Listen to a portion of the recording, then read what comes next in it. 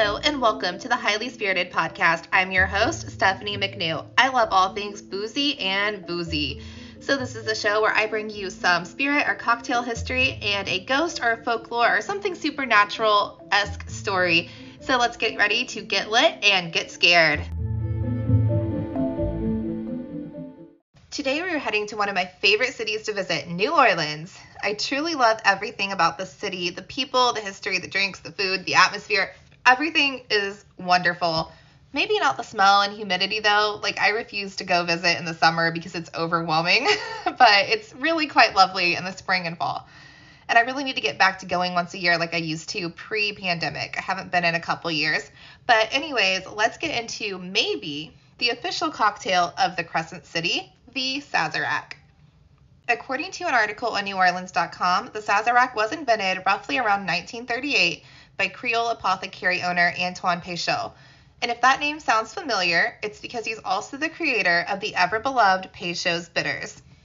The story goes that he created it in his apothecary located at 427 Royal Street and first served it to his fellow Masons in an egg-shaped cup called a coquetier. I probably messed that up. It's a French word, coquetier, which later morphed into the word cocktail that we use today. This part of the legend has been debunked because the word cocktail has been around since about 1803. This whole story might actually not be true at all because there's another history of the Sazerac cocktail that goes like this. A bar owner named Sewell T. Thomas sold his bar called the Merchants Exchange in 1850 and became an importer of spirits. A favorite spirit to import being cognac called Sazerac de Forge et Fil. The new owner of the Merchants Exchange Bar was Aaron Bird, who changed its name to the Sazerac Coffee House and began making a cocktail called the Sazerac, which consisted of the cognac Taylor was importing and the bitters Peychaud was creating, and some absinthe. This was the standard for the Sazerac cocktail until around 1816, when Bird sold the bar to Thomas Handy. And if you're a bourbon fan, you should definitely know that name. Handy changed the Sazerac cocktail from being cognac-based to being rye whiskey-based. Handy gave this recipe to William T. Booth to print in his 1908 book called The World's Drinks and How to Mix Them. Besides the base being changed to rye instead of cognac, Handy's recipe also called for the Selner bitters instead of Peychaud's, but Peychaud's seems to still be the go-to today. Absinthe was banned in the United States in 1912, but that did not stop the Sazerac cocktail from being ordered and served. Bartenders just swapped out the absinthe for herb saint and other anise-flavored liqueurs that were still legal and easily available. And here's a simple way to make your own Sazerac. You'll need 1 sugar cube, 3 dashes of Peychaud's bitters, 2 ounces of rye whiskey to taste, a 1/4 ounce of absinthe or a nice liquor, lemon twist for garnish. In the directions, chill an old-fashioned glass or small tumbler in your freezer. In a mixing glass, combine sugar, bitters, and a few drops of water. Mix until sugar is dissolved and add rye. Add plenty of ice and stir for about 30 seconds. Pour absinthe into your chilled glass from the freezer and rotate glass until the inside is well coated. Discard the excess. The absinthe is really just a rinse, not to be part of the liquid to drink, so you're just going to strain that out. And then you're going to take the liquids from your mixing glass and pour them into the serving glass. Twist a piece of lemon peel over the drink. And I should note that absinthe became legal again in the U.S. in 2007, so you should be able to find it. If not, herb saint, still very easy to find. Another fun Sazerac fact was that in 2008, a senator named Edwin R. Murray tried to write a bill to make the Sazerac the official cocktail of the state of Louisiana. The bill was not passed by the state, but the city of New Orleans proclaimed the Sazerac the official cocktail of New Orleans on June 23, 2008. If you're interested in more Sazerac history, check out the still sorta new, opened in 2019 Sazerac House on the corners of Canal and Magazine Street. It's beautiful. It's like a hybrid museum and bar, and it's absolutely lovely. So I'm going to take a quick break, make yourself a Sazerac, and we will be right back with some vampires of New Orleans.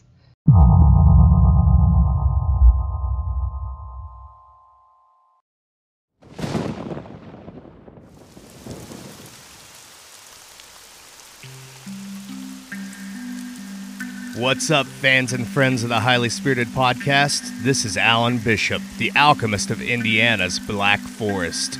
You might know me from my career in the distilled spirits industry. You might also know that McNew and I have been friends for several years now. I'm a huge fan of the Highly Spirited podcast, and I know you guys are too. I suspect you might also be interested in what I'm doing over at If You Have Ghosts, You Have Everything.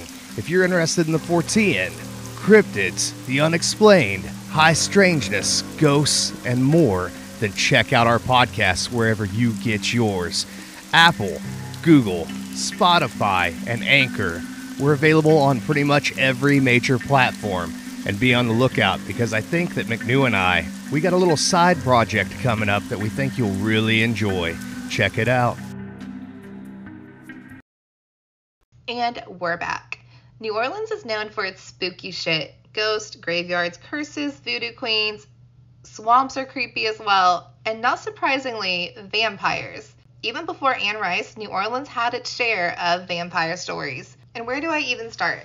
I guess the ever-famous, ever-mysterious Casket Girls would be a good beginning. So way back in the day, the colonists of New Orleans, who mostly consisted of men, who mostly consisted of traders, trappers, explorers, wanted to find themselves some wives. They got lonely over here. The bishops and jailers at the time were happy to let out the prostitutes and other undesirables, but these weren't what these evangelical men had in mind for wifey material. So they had their Catholic priests appeal to the French to send over more wholesome women. The French agreed, and these men truly thought they'd be getting the best of the best, pious, obedient, beautiful women sent over for them. But girls were sent over from orphanages and convents with the expectation that they would wed the colonists of New Orleans upon their arrival. But do you know how people traveled from France to the colonies in the 1700s? By ship. Months upon months of long, treacherous, miserable ship travel across the Atlantic. This was no fun cruise for these ladies. They were mostly kept below deck without sunlight and most likely with subpar nutrition. Very lucky they probably didn't get scurvy. Maybe they did. But when they arrived at port, they were pale and ghastly looking. Their suitcases were small trunks called cassettes so that the women could carry them without assistance. But that translated to casquette, C-A-S-Q-U-E-T-T-E, that turned into casket, and before you knew it, these tiny little suitcases that maybe held a few changes of clothes and minimal personal items turned into huge trunks the size of caskets that could hold a whole human body. Crazy how rumors start. So rumor has it these very pale, very frail ladies onboarded the ship with casket-sized luggage. They had to be vampires. There's no other explanation. To make matters worse for them, they were housed on the 3rd floor of the Ursuline convent to be educated before they were married off. The nuns helped carry up their luggage to their new 3rd floor home. A legend has it that the cases were empty. They contained no belongings, no clothes, so more rumors flew that these girls were vampires and they only carried their own sleeping caskets into the new world. The nuns truly lost their shit. They bolted the doors to the 3rd floor and nailed windows shut with nails blessed by the Pope himself. So these girls, or maybe vampires, were essentially imprisoned there. The girls did not have a good experience. The ones who were allowed out were forced into unwanted, bad, abusive marriages, and others became prostitutes to support themselves without the strict rules of the convent.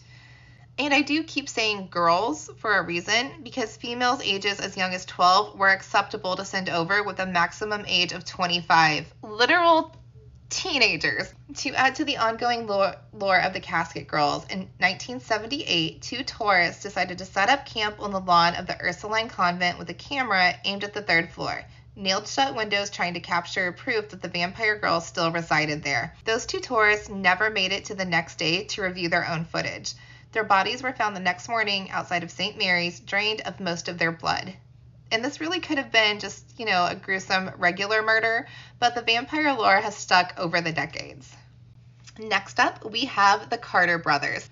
John and Wayne Carter seem to be completely normal people with completely normal lives. The Bachelor brothers resided together in a home on St. Anne Street in the French Quarter and had jobs unloading fresh seafood at the docks. Neighbors never had any reason to suspect they weren't just normal people living next door. Until, in 1932, a girl exited the Carter brothers' home and ran down St. Anne Street in a panic.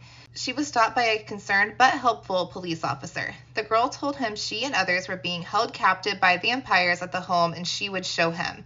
The story might sound far-fetched, like shark head, vampires, okay, but the girl had bloody bandages on her wrist. Her wrists were cut in a way so that blood would slowly drain from them when the wound was opened. She reported to the officer that she was able to escape because they didn't secure her ropes tight enough that day. The girl was taken to the hospital for treatment, and the officer did believe her story, so the police department organized an ambush for later that evening at the home she pointed out. It's 1932. What's a search warrant, I guess? So the police department rounded up 10 of their biggest men and waited outside the Carter brothers' home until they arrived after their shifts at the docks. When the police entered the home, they discovered 3 still living but in rough shape victims, tied up with bandages the same way as the girl. The brothers had a nightly routine of reopening the wrist wounds, draining the victim's blood into a cup, and drinking. They cleaned the wounds and applied fresh bandages nightly as well. So I guess that was slightly considerate of them. Like, they made sure they were clean and not getting infections. There were several dead bodies piled up as well, and the house is reported to have an overwhelming stench of death upon entering. But regardless, the police freed those victims and waited. When the Carter brothers arrived home for their nightly feeding, the police attempted to capture them. It shouldn't have been any feat, as the brothers were not large men, maybe standing around 5'6" and less than 160 pounds. The brothers escaped all 10 officers by climbing to their balcony and jumping to the street below. They were uninjured from their jump and ran off into the night. Instead of actually fleeing the city, like I think any sane person would do, they just showed back up at work the next day like everything was fine. Let me tell you, if I'm escaping from the police for apparently being a vampire, I'm sure as hell not going back to work the next day. The police showed up to the docks and successfully arrested the brothers. Both brothers immediately confessed to being vampires and told the police they would have to be killed in order to stop them from killing again. The brothers did face trial for murder and were sentenced to execution. Following the execution, they were laid to rest in their family vault. After this, the story gets sketchy, as many folktales do. Years later, officials decided to reopen their tomb for an apparent late autopsy and to try to determine if they were truly vampires. When the caskets were opened, the bodies were missing. Locals created rumors that the brothers really never died and they escaped to a new city. Every year around Mardi Gras, there's reports that 2 men are seen jumping from the balcony at the home of St. Anne and Royal Street, and that they disappear into the night sky. So maybe the Carter brothers truly are still hanging around New Orleans. Another fairly infamous New Orleans vampire is Jacques Saint-Germain, but he may have started life known as Comte Saint-Germain and hailed from Europe. Comte Saint-Germain was a very knowledgeable alchemist and social climber. He was said to have flawless skin, excellent conversation skills, and endless knowledge on almost any subject, and was effortlessly charming. Records show he was French and lived from 1700 to 1784, but many do not believe he died in 1784. They believe he changed his name to Jacques Saint-Germain and showed up in New Orleans instead. He took up residence in a home on Royal Street and immediately hit the New Orleans social scene. He made himself out to be quite the ladies' man, often spotted wining and dining different women in elegant restaurants and hosting lavish dinner parties, showering guests with food, wine, and tales from history and Europe. Saint-Germain never partook in his own feasts, though. He often stood away from the table and drank from a chalice. Guests just assumed he was drinking red wine and never commented on the odd behavior of not eating, because an invitation to one of Saint-Germain's parties was very sought after in New Orleans society. He seems very Gatsby-like to me. Throws lavish parties but doesn't actually participate himself. Great Gatsby shit right there. I'm into it. All was going very well for Saint-Germain in New Orleans. He was wildly popular, even if people thought him to be a bit odd and mysterious. Until one night, a lady appeared to have fallen from his second-story balcony onto Royal Street. A crowd gathered around to assist her, and she was in absolute hysterics. The police showed up rather quickly, and she stated she didn't fall. She claimed she jumped because she was trying to escape Saint-Germain. She claimed he was trying to bite her neck, and she was only able to escape by jumping while he was distracted by a loud knock at his door. The woman was taken to a hospital to review any physical injuries, even though the police thought her story was quite delusional. The woman was likely a prostitute, and Saint-Germain was well respected, so the officers on scene told him not to worry with a report at this late hour, and just to drop by the station in the morning. They'll get it all sorted out then, and they'll get his recount of events. He agreed, but he did not show up to the police station the next day. The police went back to his home after his failure to show up, but Saint-Germain was not there. it was apparent that he had fled in the middle of the night. The police gained entry to his home and discovered on the second floor many opened but recorked wine bottles containing not wine but human blood. They also discovered clothing of various styles and periods, some covered in blood stains. Creepy. So, of course, vampires in New Orleans aren't just a thing of the past and folklore. There are very modern people who consider themselves vampires and still feed on blood. Although they aren't outright capturing and murdering victims, they accept blood from willing donors, like Balthazar Ashantison, who founded the New Orleans Vampire Association and works to rebuke the stereotypes about vampires found in urban legends and popular culture. They have a website, NewOrleansVampireAssociation.org, if you're interested and want to know more about their lifestyle and subculture. And you know what? I find them interesting, and I'm very much like a to each your own kind of person. So, if you want to drink blood instead of food, have at it. So that's going to be it for me today. I will see you next week with a brand new episode. And until then, give us a like, give us a follow. I'll see you guys next week. Bye.